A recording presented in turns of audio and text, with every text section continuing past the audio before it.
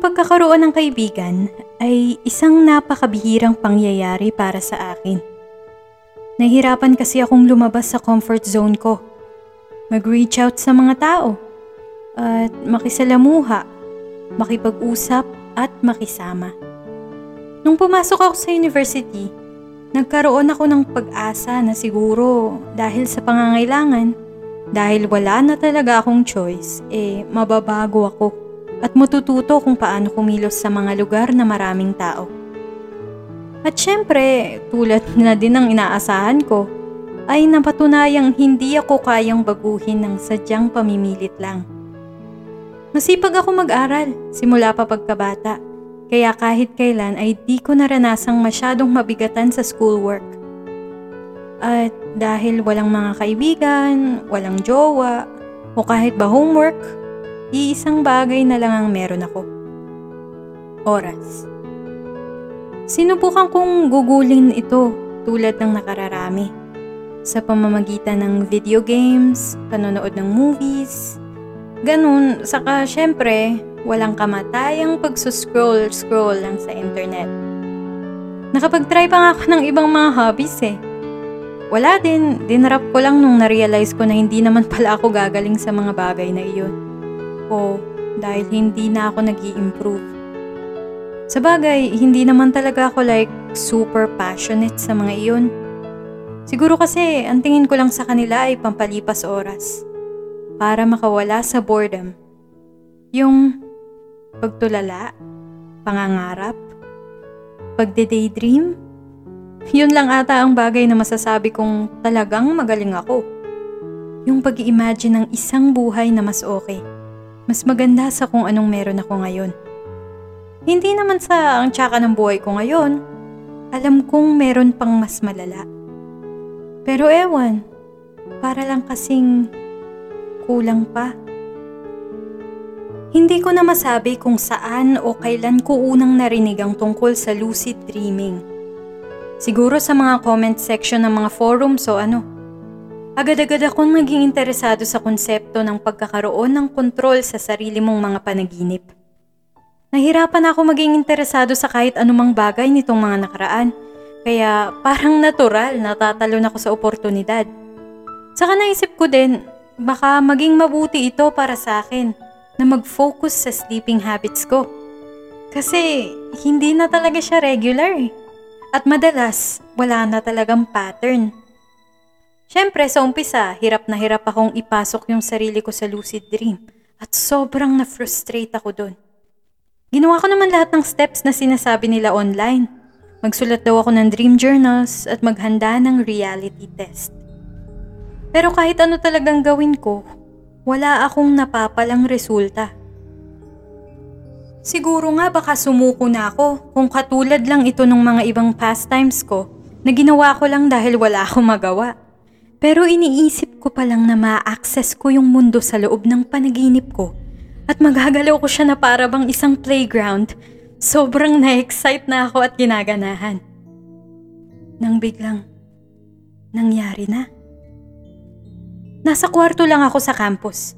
Naglilinis ng mugmog ng pinagkainan ko sa lamesa sa sulok ng kwarto ko. Habang tinatapon ko sa garbage bag yung mga kahon ng pizza at natirang sauce packets na hindi ko naman gagamitin, may sinag ng araw na tumagos sa blinds ng bintana ko at tumama sa kaliwang gilid ng lamesa. Naningkit ang mga mata ko sa pagkasilaw at binaba ko ang basurahan. Hinawi ko ang blinds at tumanaw sa bintana. Mataas ang sikat ng araw at wala ni isang ulap ang matatagpuan sa langit. Tumingin ako sa orasan. 10 p.m. ang nakalagay. Hala? Bumalik ang tingin ko sa bintana. Paanong napakaliwanag sa labas ng ganitong oras? Tumingin akong muli sa orasan. 9 a.m. Teka lang. Anong nangyayari? Hindi ko maintindihan. Nang biglang sumampal sa mukha kong realisasyon. Nasa loob ako ng panaginip. Kailan ako nakatulog? Teka, mahalaga pa ba yun? Nilapat ko ang kamay ko sa pader at tinulak ito. Akalain mong lumubog? Napaatras ako sa nakita ko at bumalik ang pader sa dati nitong anyo. Bigla na lang, nakatayo ako na tila lumulutang 1 metro mula sa kwarto ko, sa labas ng bintana. Nang ma-realize ko ito ay naramdaman ko na lang bigla ang pagkahulog. Patuloy ako nalalaglag at nadama ko na tila ba hihiwalay ang kaluluwa ko sa katawan ko, na tila ba nilalamon ng tiyan ko ang puso ko. Nang biglang matigil ang pagkahulog ko ilang inches mula sa aspalto. Dahan-dahan akong tumayo at nakita kong malapit na pala ako sa gitna ng courtyard sa tapat ng building namin. Pamilyar ang mga nakapaligid sa akin pero parang hindi rin eh. Parang magaling lang ang pagkakakopya. Isang replika. Halos tama naman ang pagkakagawa ng lahat pero may mali na hindi ko masyadong may paliwanag. May mga bench pa din at nakapasong halaman na nakapaligid sa fountain sa gitna, tulad ng kung paano mo sila makikita sa totoong buhay. Ngunit, yung proportion nila, yung texture habang tinititigan mong mabuti, parang slightly naiiba. Sa totoo lang, halos nakakakilabot. Hindi ko din alam kung anong gagawin ko dito talaga. Dahil hindi ko maisip kung hanggang saan aabot ang mga posibilidad sa lugar na ito. Biglang may nahagip ang paningin ko sa parking lot.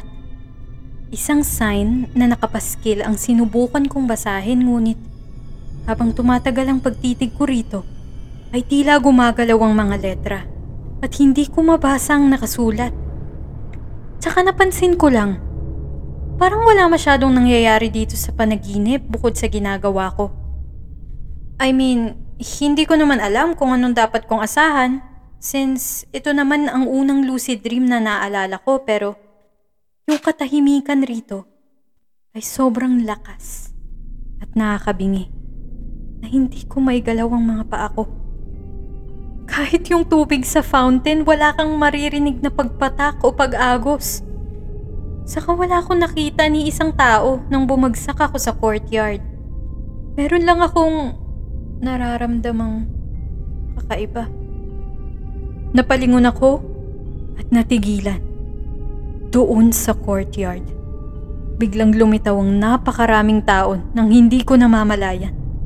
Lahat sila nakatayo. Tuwid na tuwid lang na nakatayo nang walang galawan. Napansin kong sila ay mga kaklase ko, mga taong nakikita ko araw-araw, nakasalubong.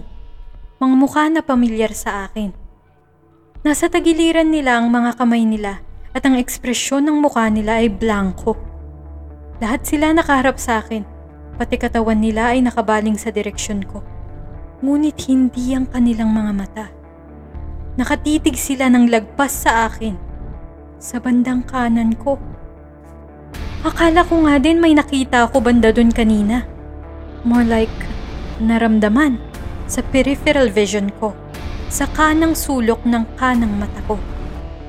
Saan ba sila nakatingin? Nararamdaman kong sarili kong kumarap sa kung saan man nakapokus ang mga tao. Tila minumulat kong mga mata ko sa totoong buhay. Kinakabahan na ako at gusto ko nang magising. Sinusubukan ko nang gumising. Hindi ko magawa. Inikot ko ang ulo ko. Tumanaw akong lagpas sa second residence building, sa mismong katapat ng building namin sa kabilang dulo ng courtyard. Dahan-dahan pang umiikot ang paningin ko. Dahan-dahan dahil pinipigilan ko itong tumingin banda doon. Ngunit hindi ko talaga kaya. Patuloy akong lumingon hanggang sa kaharap ko na ang parking lot sa kanan ng sarili kong building. Napabuntong hininga ako. Parang wala namang naiba. Sinuyod ng mga mata ko ang aspaltong lote at ang mga kalsadang nakapaligid dito habang nasisinaga ng araw ang kagubatang nasa malayong dulo ng campus. Ang border na gawa sa mga puno na tila ba bumabakod sa buong universidad. Para akong inatake sa puso. May nagtatago doon. Doon, lagpas sa mga puno. Masyado itong malayo para masabi ko kung ano yon. Sinubukan kong titigan ng mabuti, Parang gumagalaw ito o nagpapalit anyo. Sa kung ano, hindi ko sigurado. May presensya siyang nagdudulot ng pangamba sa akin. Sinubukan kong lumayo, huwag itong titigan. Pero hindi ko na maigalaw ang katawan ko. Hindi ako makahingi ng tulong, ni hindi ko na magawang magsalita. Gumalaw ang pangako at naibubuka ko ang aking bibig pero walang tunog ang lumalabas. Nanatiling nakabuka ang mga mata ko, humahapdi dahil sa matagal na pananatiling nakadilat at pinipilit na tumitig sa bagay na yon na walang hugis. Napatayo ako mula sa kama. Tumutunog ang alarm. Umupo lang ako saglit sa higaan, naghahabol ng hininga. Pawis na pawis ako at basang-basa nito ang bedsheet. Sinilayan kong sarili kong refleksyon sa maalikabok na TV sa tapat ng kama ko. Ano ba namang panaginip yon? Saang magulong parte ng subconscious ko hinugot iyon lahat? Nilingon ko ang orasan sa nightstand ko. 5:30 a.m. 1 oras bago ko sinet ang alarm. Bumangon na ako. Ayoko na matulog. Hindi ko na kayang matulog. Pinupunasan kong mukha ko at tumayo ng ganap. Napatigil ako, punong-puno ng pagdududa. Nilingon kong muli ang nightstand. 5:31 a.m. Kumalma ako ng bagya. Nabaling ang tingin ko sa pader na katabi ng kama ko. Nilapat ko ang kamay ko at tinulak ito tulad ng ginagawa ko noon. Walang nangyari. Tinanggal ko ang kamay ko at napabuntong hininga. Ngayon ko lang, sa tanang buhay ko, hinayaan na maapektuhan ako ng isang panaginip sa totoong buhay. Tama na nga, magtigil ka nga. Pinilit kong tanggalin ang isip ko sa pangyayaring iyon. Siguro naman, makakalimutan ko naman yung panaginip na yun sa loob ng 1 linggo, di ba? At mapapalitan iyon ng kung anumang kalokohan at kabaliwan at mga di maipaliwanag na bagay ang susunod na pupuno sa blangkong isipan ko. Iniwanan ko na ang pader, pero nasagi ko yung tuhod ko sa mababang lamesa. Napamura na lang ako at dumiretso sa cabinet. Pumili lang ako ng simpleng damit at pinili ang mga librong kakailanganin ko sa araw na yon mula sa nakatambak sa tabi ng cabinet ko. Sa loob ng 30 minutes, nakakain na ako ng agahan, nakaligo at papaalis na, papunta sa una kong class. Nang papaalis na ako sa dorm at naglalakad sa courtyard, nakaramdam ako ng pagkahilo. Nilapitan ko ang isang malaking sementong plant box sa gilid ng courtyard at napadantay dito. Naglalabasan na ang mga estudyante sa mga buildings nila. Sa lupa lang ako nakatingin. Kung tutuusin, halos lahat naman sila ay busy sa sarili nilang mga buhay-buhay para bigyan ako ng pansin. Pero kahit na, para lang kasing hindi ko sila kayang tignan. Meron akong naikukubling takot. Takot na baka pag tinitigan ko sila, lahat sila ay tumingin pabalik. Hindi ko matanggal ang imaheng iyon mula sa panaginip ko kagabi. Sa likod ko, naroon ang parking lot at lagpas doon ay ang kagubatan. Napaupo ako doon, tinititigan ng walkway. Sinusubukang ibaling ang atensyon ko sa ibang bagay pero walang ibang nais ang isip ko kundi tumingin sa mga puno. Tumayo ako at sa mga ilang sandali, nagtalo ang isip ko kung sisilip ba ako sa gubat o hindi. Nanalo ang kagustuhan kong wag itong tignan at nagmadali akong pumunta sa Eastern Lecture Hall.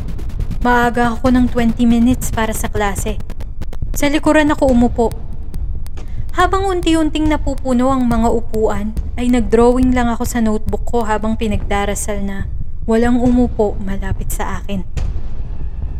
Nang magsimula ang lecture, ay narealize ko na walang pumapasok sa utak ko. Yung isip ko, wala itong ibang laman kundi yung gubat. Hindi ako tinatantanan nito. At habang nagre-replay sa isip ko ang mga pangyayari kagabi, papalinaw ito ng papalinaw. Pero parang nagbabago yung naalala ko. Yung kulay, yung pattern ng mga bagay sa likod ng mga puno. Paiba-iba siya. Iba mula sa naalala ko. Hindi na ba ito memorya? Imahinasyon ko na lamang ba itong bumabago sa panaginip ko? O baka mali yung pagkakaalala ko doon?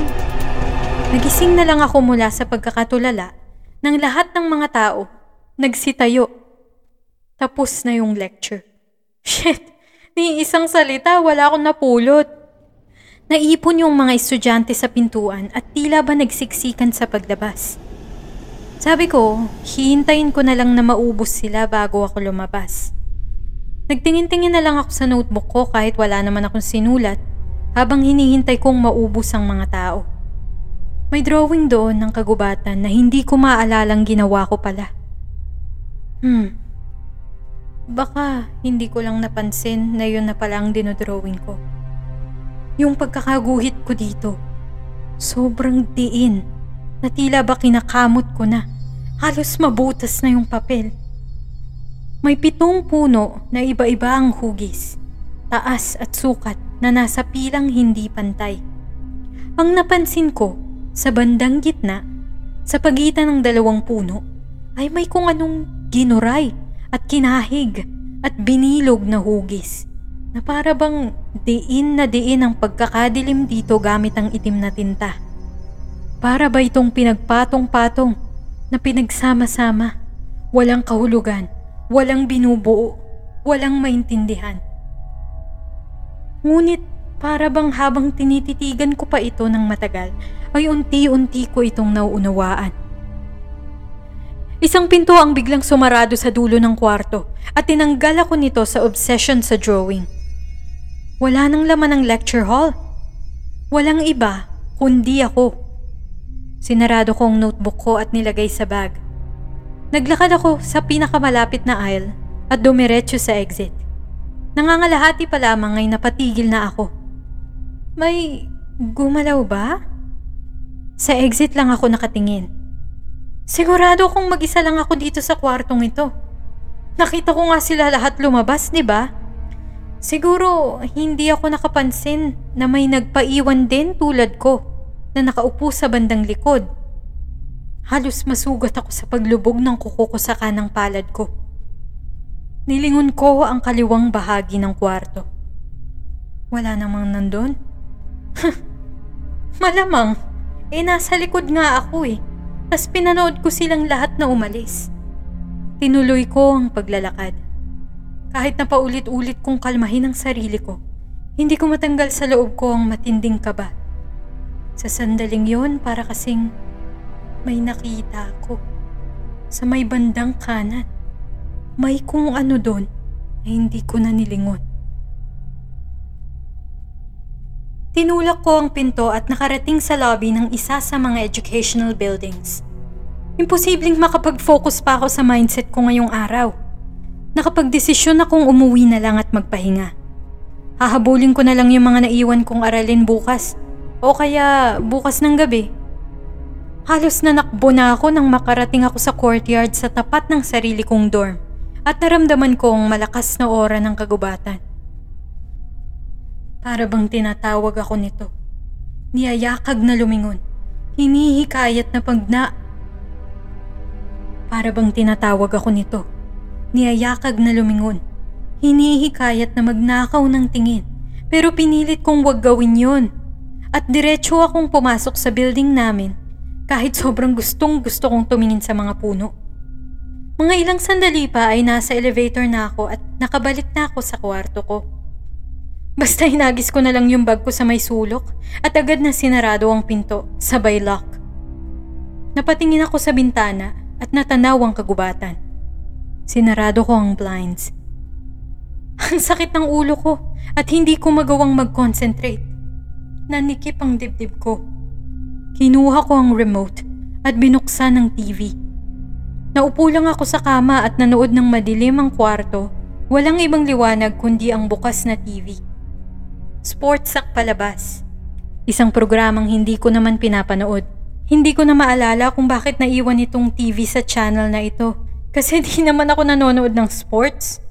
Ang tagal ko na ding hindi nanonood ng TV pero pinilit ko na lang na wag masyadong bigyan ng kahulugan. Total, Gusto ko lang naman manood para mapalitan yung laman ng isip ko sa ngayon.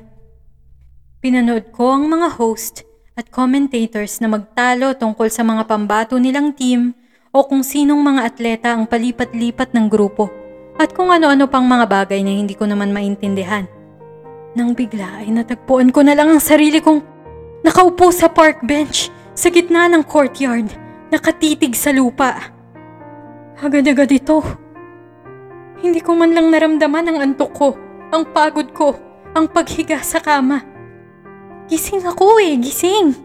Tapos bigla-bigla na lang, nananaginip na ako. Kasing bilis ng pagpindot mo ng switch ng ilaw. Ganong kabilis ang pagpapalit. Saka bakit alam ko agad na nananaginip ako kahit hindi na ako nag-effort na paghirapang malaman? Lucid na ako kaagad pagsimula pa lamang ng panaginip.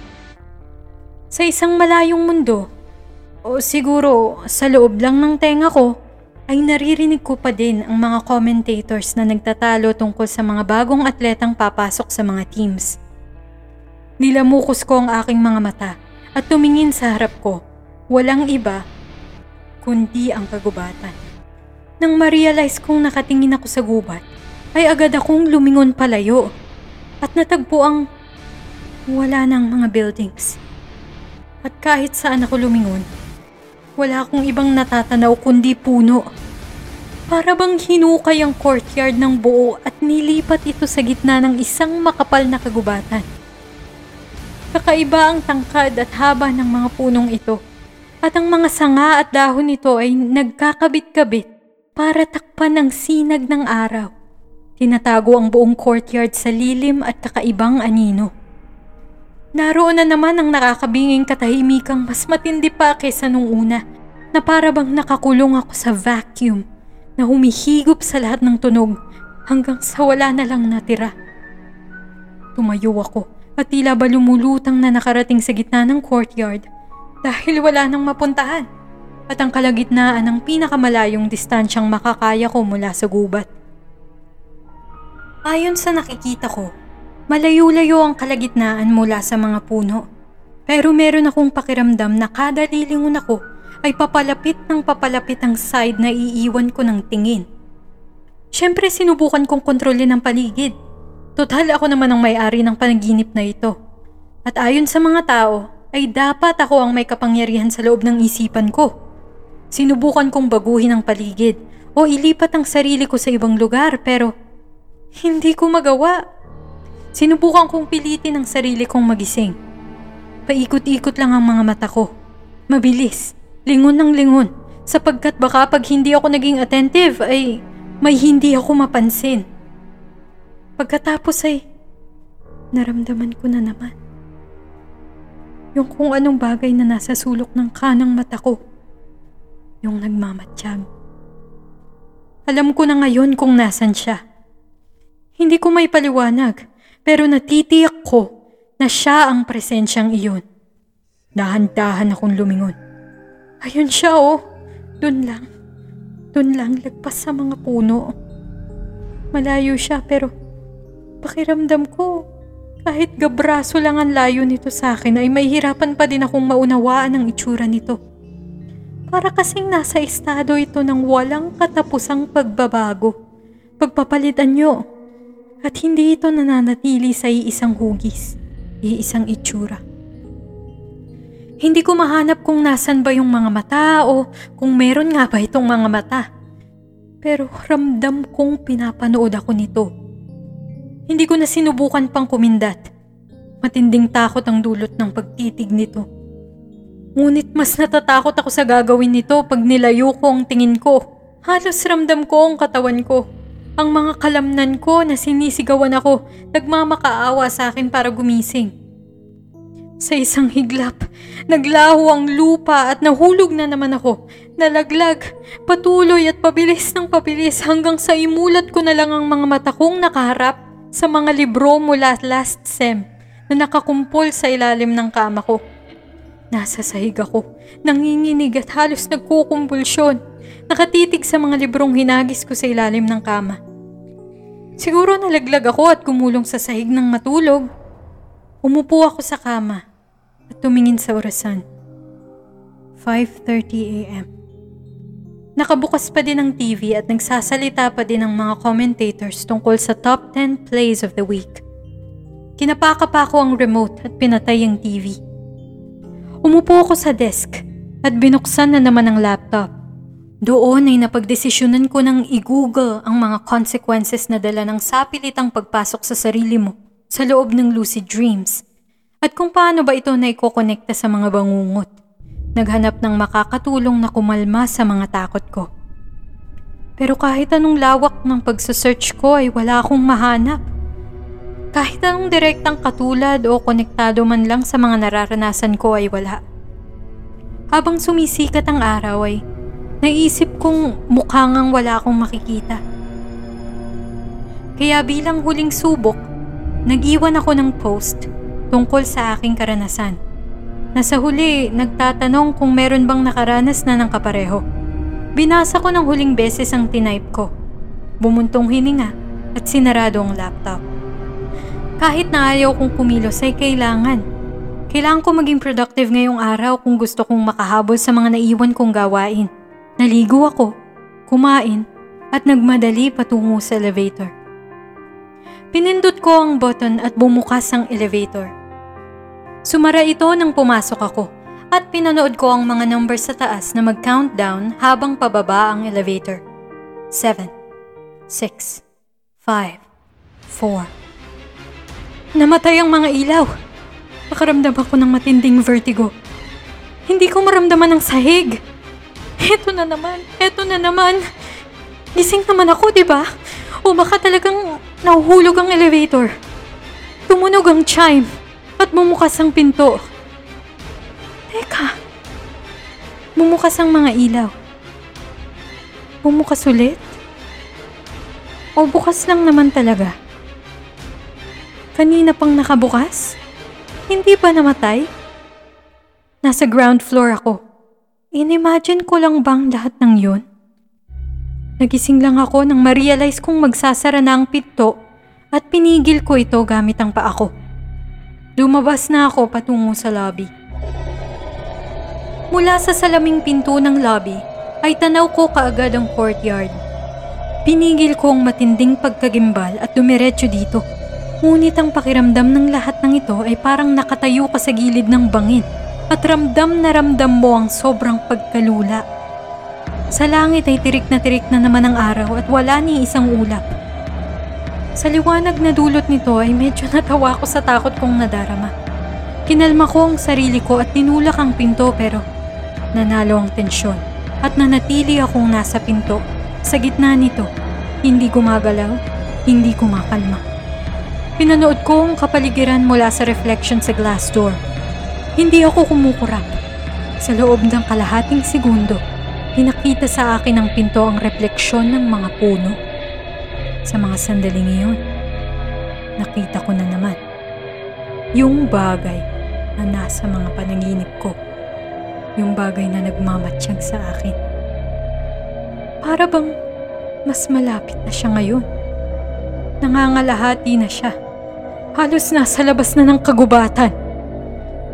May sa likuran ko at lumingon ako para makita ang isang lalaking halos nakayakap na sa isang binder at 3 textbooks. Medyo naiirita siya. Binitawan ko ang pinto at umatras lang. Tahimik niya akong nilagpasan at sinalo ang pinto. Tinulak itong malakas para bumukas since hindi ko nga naman siya pinagbuksan. Wala, pinanood ko lang na mag-swing pabalik ang glass door para makita ang gubat pero naglaho na ito. Tinitigan ko ang pintong malapit sa akin at sinubukang itulak ito. Hindi ito lumubog. Pero alam ko kung anong nakita ko. Hindi ako pwedeng umalis. Hindi ako pwedeng lumabas sa building na ito. Hindi na ako tumuloy. Nagtatakbo ako pa atras, pabalik sa kwarto ko. Wala ako masyadong naalala sa mga pangyayari sa mga sumunod na araw.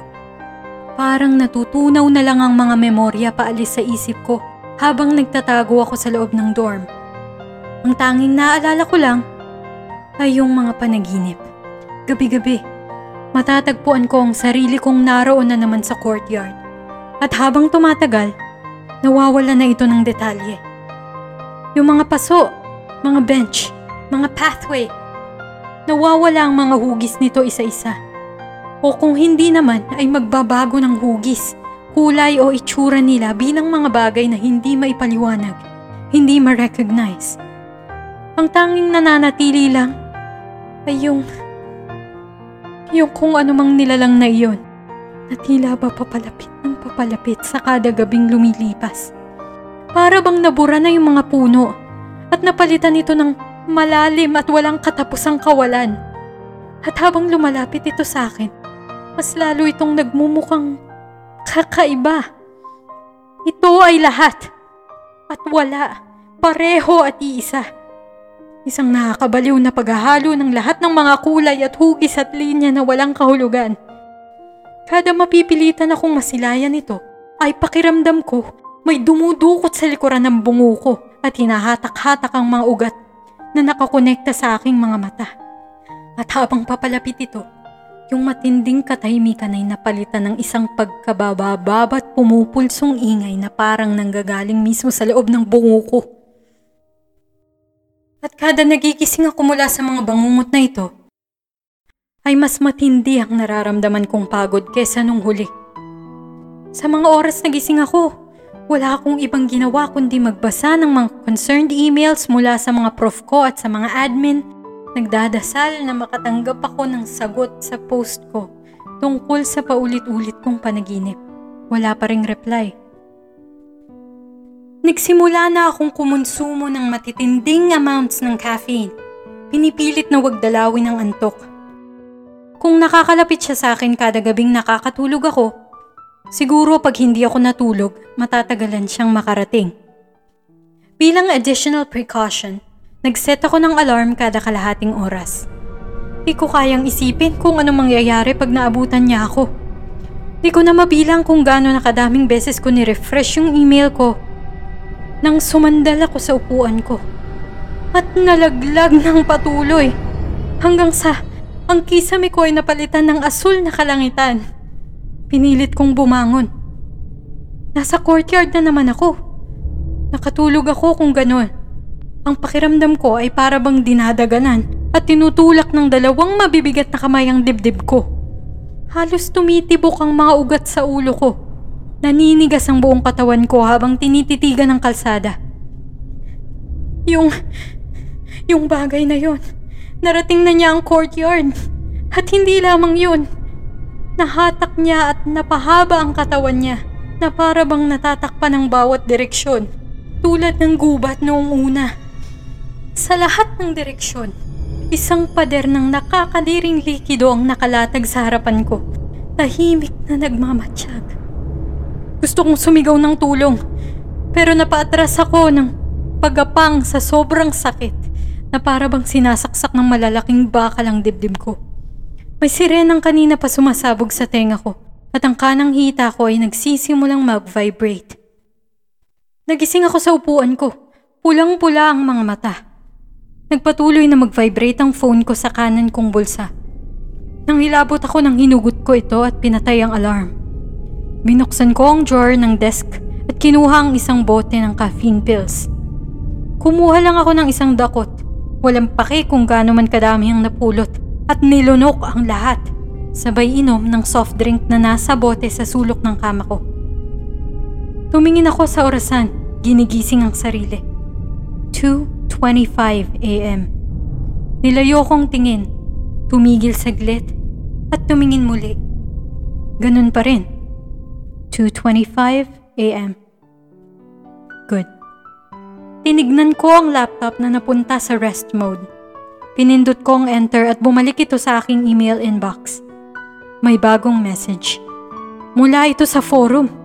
Mayroon ang sumagot sa post ko. Binuksan ko ang message at pinindot ang link na nagdala sa akin sa website. Naupo lang ako doon. Natulala habang tinititigan ang mensaheng iniwan sa aking screen. Kung nakita mo na ito, huli na ang lahat. Sorry. Naramdaman ko ang panik na pumasok. Kailangan kong tumakbo. Hindi pwedeng magtago lang ako dito sa kwarto. Hindi ito sapat. Hindi ko alam kung saan ako pwedeng magtago pero dapat kong subukan. Naalala ko yung mayabang kong kapitbahay na pinagmamalaki niyang pupunta siya sa New York ngayong weekend. Naisip ko, baka yung kotse niya nandun pa din sa parking lot. Mga ilang araw pa bago siya umuwi. Dapat kong subukan. Hinablot ko ang backpack na nakasalampak sa sulok ng kwarto at agarang hinulog ang mga laman nito sa lamesa. Pinasok ko rito ang laptop, mga essentials at kaunting damit. Maingat kong inikot ang doorknob para tahimik itong bumukas. Walang ibang bukas na ilaw sa common area ng dorm, kundi ang pulang ilaw sa exit sign sa dulo ng hallway. Ayokong makapukaw ng atensyon mula sa mga ibang dorms kaya hindi ako gumamit ng ilaw. Naglakad ako sa dilim, dahan-dahan. Kaliwang kamay ang kumakarag sa kaliwang pinto, kinakapa ang mga pintong magkakasunod, hanggang mahawakan ko ang pinto ng kapitbahay. Tumigil muna ako saglit sa tapat nito at sinubukan kong iikot ang pinto. Hindi gumalaw. Siyempre, naalala niya itong i-lock, pero sa building na ganito kaluma ay hindi na ito big deal. Ang mga lock sa mga pinto ay hindi naman ganoon ka-secure unless mag-i-install ka ng additional locks. Humugot ako ng card mula sa wallet ko at kinapa ko ang pagitan ng pinto, hinahanap kung nasa ng siwang. Siniksik ko ang card, papasok, at iginuhit ito pababa. Hinihintay itong makarating sa parting titigilan. Hinanap ko ang tamang anggulo at pinasok pa ito ng mas malalim sa gap ng pintuan habang binabalik ko ang dulo ng card sa may door frame. Nakaramdam akong dumulas ito sa slant latch at naitulak ko ang pinto pabukas. Binalik ko ang bali-balik kong card sa wallet ko, dahan-dahang pumasok sa kwarto ng kapitbahay at sabay sinara ang pinto. Ngayong sarado na ang pinto, kinuha ko na ang cellphone ko at binukas ang flashlight. Sa sahig ko lang ito tinutok para wala masyadong ilaw ang sumirit sa ilalim ng pintuan, just in case may dumaan sa hallway. Tinignan ko ang kwarto. Napakagulo. Nagpatong-patong ang mga bedsheet, libro at pati styro, pizza boxes at kung ano-ano pang mga pinagkainan ang nakasambulat sa sahig. May nahampas pa akong langaw na lilipad-lipad malapit sa mukha ko. May napakan akong tinfoil wrapper na nakabalot sa kung anong basang bagay at nagpatuloy ng maglakad patungo sa nightstand. Hinila ko ang drawer at naghukay-hukay sa mga lumang wire na naipon hanggang sa makita ko ang keychain kung saan nakasabit ang susi at ang maliit na remote. Nilagay ko sa bulsa ko ang susi, pinatay ang ilaw, lumabas sa kwarto at nagtungo sa parking lot. Nang marating ko ang ground floor, halos himatayin akong muling makita ang courtyard sa totoong buhay sa maputlang ilaw ng street lamps na nakapaligid dito. Pero determinado akong makaalis, makalayo mula sa lugar na ito. Kaya nagpatuloy akong maglakad, nakatingin sa lupa. Determinado akong huwag tumingin sa dilim, sa gubat, sa kung anumang nandoon at nagkukubli. Ilang sandali pa ay nasa parking lot na ako. Tinitigan ko ang dagat ng mga sasakyang nakaparada. Narinig ko lang na may kotse ang kapitbahay ko pero hindi ko alam kung anong klase. Kinapa ko ang susi at pinindot ang open padlock button ng remote. Nagliwanag ang mga ilaw ng isang kotse mga ilang metro lang ang layo mula sa akin. Isang kotseng mukhang luma at madaming gasgas at lubog. Matagal-tagal na rin nung huli akong nag-drive, pero siguro naman hindi ako mahuhuli kung magdadrive lang ako ng normal. Binuksan ko ang driver's side door, nilagay ang bag ko sa passenger seat at sinara ang pinto. Kinabit ko ang seatbelt at nilagay ang susi sa ignition at bumukas ang makina. Nagsimula akong mag-drive patungo sa exit ng parking lot. Isang malamig na realisasyon ang bumungad sa akin. Yung kalsadang papalabas ng campus ay dadaan sa kaliwa ng gubat. Mahinang ilaw lang ang naibibigay ng mga posting nakatayo sa gilid ng kalsada na halos kaunti lang ang naitutulong para matanaw ang aspaltong daanan. At sa kanan, walang humpay na kadiliman. Huminga ako ng malalim at nagpatuloy sa pagmamaneho. Habang umaandar ang sasakyan at nanginginig sa kada mababaw na lubak, ikinulong ko ang paningin ko paharap. Hindi nagtagal ay naramdaman ko na naman. Yung pakiramdam na pinapanood ka, na parang may nagtatago doon banda sa kanan, sa pinakakanang sulok ng kanan mong mata. Kaso lang ngayon, ang pakiramdam ko ay tila ba sa kanan, may isang mataas at malapad na pader na gawa sa 1,000,000 mga mata ang nanonood mula sa kadiliman. Kinatatakot kong baka paglingon ko, kahit kaunti lang ay makita ko itong nakalapat sa salamin ng bintana, titig na titig sa akin. Habang mahigpit kong hawak ang manobela, natitiyak ko namang gising na gising ako. Ngunit kahit na ba wala ako sa mundo ng panaginip, may nagsasabi sa akin na hindi ibig sabihin na gising ako ay ligtas na ako. Hindi ko na lang namamalayan. Tila ba may tumutulak sa akin para apak-apakan ng pedal ng mas madiin at naramdaman ko ang pagbilis ng kotse at umakyat ang speedometer. Medyo nakalayo na ako sa school at nasa kalsadang nagkokonekta dito sa pinakamalapit na bayan. Bumigat ang mga talukap ng mga mata ko pero pinilit kong panatilihin ang mga itong nakamulat. Bigla na lang may usang tumakbo sa harapan ng kotse. Hinapakan ko ng matindi ang preno. Dumulas ng kaunti ang kotse pero umabot ako at napahinto ito ilang dipa mula sa usa. Tumayo lang siya doon. Tinititigan ako gamit ang makikintab niyang mga mata.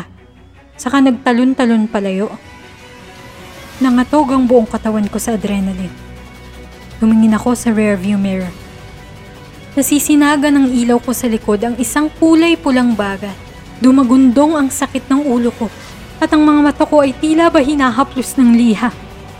Kumurap ako. Sa likod ng kotse ko ay may isang pader na gawa sa laman ng tao. Tinodo ko ang pagkakaapak sa gas pedal. Lumipad ang kotse sa kalsada. Nakita kong gumilid na pala ng todo at nasa kabilang lane na. Iniwan ng mga mata ko ang rearview mirror at nag-focus sa windshield. Binalik ko lamang ang kotse sa tamang lane nito at saka ako muling lumingon sa rearview mirror. Ang kalsada ay muling langko. Hiningal ako. Nakatulog lang ba ako saglit? Nakatulog ba ako habang nagdadrive? Sinampal-sampal ko ang sarili ko. Malakas ang tibok ng mga ugat ko sa magkabilang templo. Hindi ako makapag-isip ng tuwid. Inabot ko ang bag ko sa passenger seat at habang kinakapa ang bag ng hindi tinatanggal ang mga mata sa kalsada, nahanap ko ang zipper at binuksan ang bulsa kung nasaan ang caffeine pills. Hinagat ko ang takip ng bote at inikot para bumukas at tinungga na lang ito. Sabay nguya sa mga natirang pills, wala nang pakialam kahit na mapait. Tumakbo ang oras at nanlabo ang paligid. Hindi ko sigurado kung gaano katagal na ba akong nagmamaneho o kung saan ba ako patungo. Distansya. Yun lang ang mahalaga. At yun lang ang naisip kong gawin. Yun lang ang kaya kong gawin. Nasa gitna ako ng matinding pagod at antok at pagkasabog sa caffeine. Natanaw ko ang isang sign na nagsasabing malapit na ako sa city at mga ilang minuto na lang ay mararating ko na ito. Napakurap ako. Nalagpasan ko na. Napakurap ako ulit. Papalapit pa lang ako sa sign. Ha? Teka. Kumarap akong muli. Naroon ako sa tabi ng sign. Sinubukan kong wag na lang kumurap. Sumara itong bigla. Nasa loob ako ng dorm. Bumukas ang mga mata ko. Ang kotse ay muling lumilipat ng linya. Sinapak ko ang ulo ko. Pero napapikit akong muli. Nakatitig ako sa isang bukas na bintana. Nakatingin sa baba, sa courtyard. Pagdilat. Nasa 108 mph ang takbo ng speedometer. Sumarang muli ang mga mata. Nakatingin ako sa maliwanag at asul na langit. Pamilyar na mga tao ang nakatitig sa akin. Nagising na naman ako. Nandun na ako sa kabilang papasalubong na linya. Umikit. Nasa kwarto akong gawa sa laman, sa balat, sa ugat, nasa paligid ko. Kahit saan ako tumingin o lumingon, sa taas, sa baba, nanonood, nakatingin, nagmamatsyag. Bumukas ang mga mata ko. Sumalpak ang salamin sa ilaw. Pagkawasak, kadiliman, ingay, init, katahimikan. Namulat ang mga mata ko sa isang nakakabulag na fluorescent light. Light green na kurtina ang nakapalibot sa akin. Nakahiga ako sa kama. Sinubukan kong kumilos pero may mahapding sakit ang tila ba nagpapatalbog-talbog sa bawat parte ng katawan ko. Sinubukan kong igalaw ang ulo ko pero may pumipigil dito upang hindi maigalaw. Tumingin akong pababa, nakaupo akong bahagya.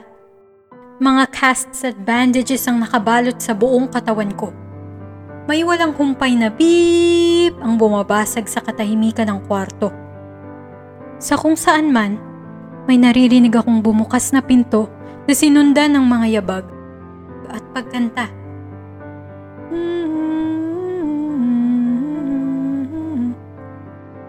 May humawi sa kurtina. Isang lalaking nakaberdeng scrubs ang tumayo sa harap ng kama. Yung ekspresyon niyang tila ba walang pakialam ay napanood kong napalitan ng pagkamangha. Nagtatakbo siyang palabas ng kwarto. Hinimatay na naman ako. Nang magkamalay, isang babaeng nakasuot ng lab coat ang nakaupo sa tabi ng kama ko. Nakalaglag lang ang panga niyang nakatingin sa akin. Nang makita niya akong nagtataka, nabasag ang pagkagulat niya. "Naririnig mo ba ako?" Sabi niya, medyo mahina. "Oo." Masakit para sa akin ang magsalita. Mabuti. Sabi niya, napapatulala. Tinitigan ko lang siya pabalik. Hindi sigurado kung ano bang nangyayari. Yung kilos niya kasi parang kakaiba. Napansin niya ata yung pagdududa ko kaya nagpatuloy siya. "Sorry ha, kung parang hindi professional yung dating. Ano lang kasi, sobrang amazed lang talaga kami sa recovery mo." "Anong huli mong naalala?" Yung pagkakasabi niya parang interview ang dating, imbis na assessment. Di ako sigurado kung hanggang saan ang magagawa kong sabihin. Nangangamba ako na baka pag pinagtapat ko ang buong katotohanan, mapagkamalan nila akong nababaliw at ikulong nila ako sa mental, sa kung saang kinalimutang lugar. Nagdesisyon akong simplehan lang. Naalala kong papalapit na ako sa dulo ng kalsada, papunta sa city.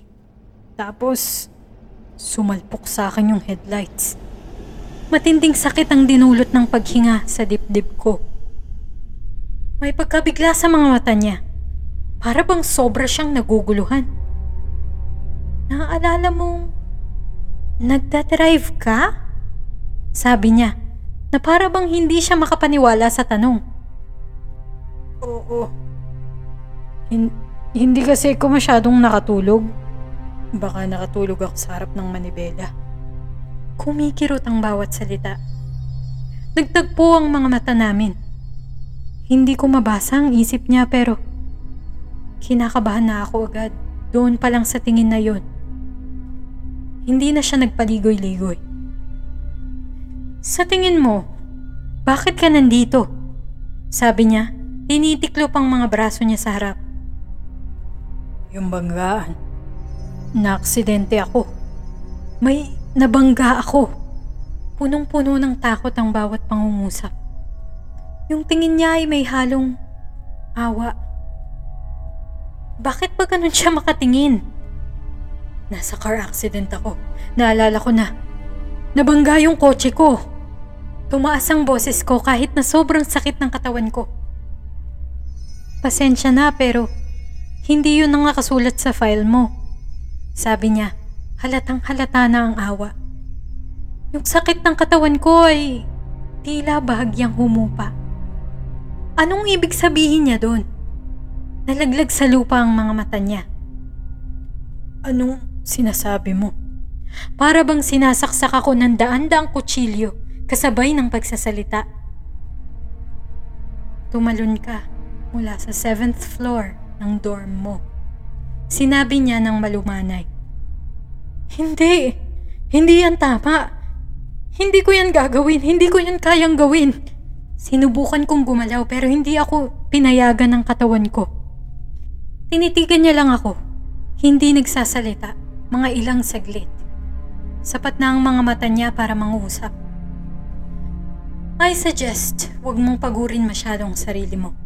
Yung chance na makasurvive mahulog sa ganun kataas na lugar ay sobrang bihira. Siyempre, mahaba pang tatahakin mo bago ka gumaling pero positibo akong babalik ka sa dati. Ang kailangan mo ay magpahinga. Sa mga salita niya, sinusubukan niyang magpasok ng nakakalokong positivity na hindi naman gumagana, hindi nakakatulong. Sinabi niya lang kasi siguro akala niya yun ang gusto kong marinig. Ginalaw ko ang bibig ko para sumagot pero dumaloy na naman sa katawan ko yung walang kapantay na sakit. Tinignan ko lang siya, hindi makapagsalita. Ngumiti siyang bahagya at lumabas na ng kwarto.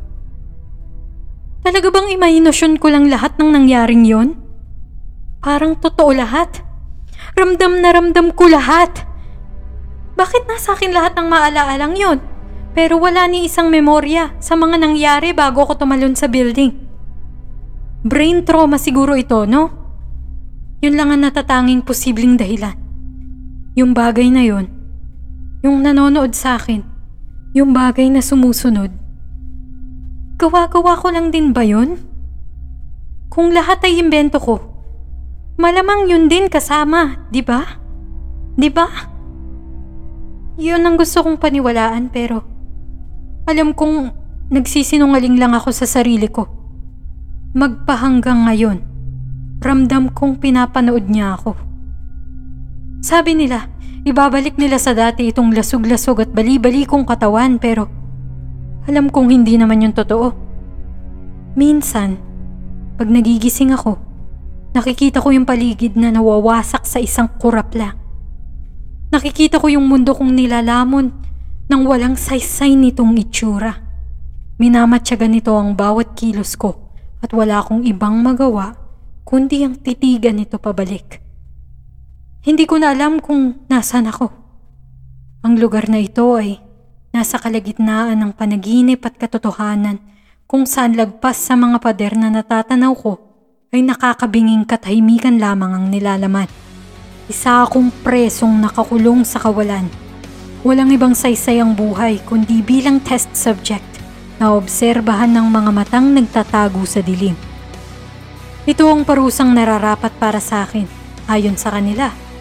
Na ang tanging kasalanan ay ang makita ang dapat hindi nasilayan ng kanyang mga mata. Kung makakarating ito sa mundong labas, itrato nyo ito bilang babala bago nyo maisip na pasukin ang teritoryo niya.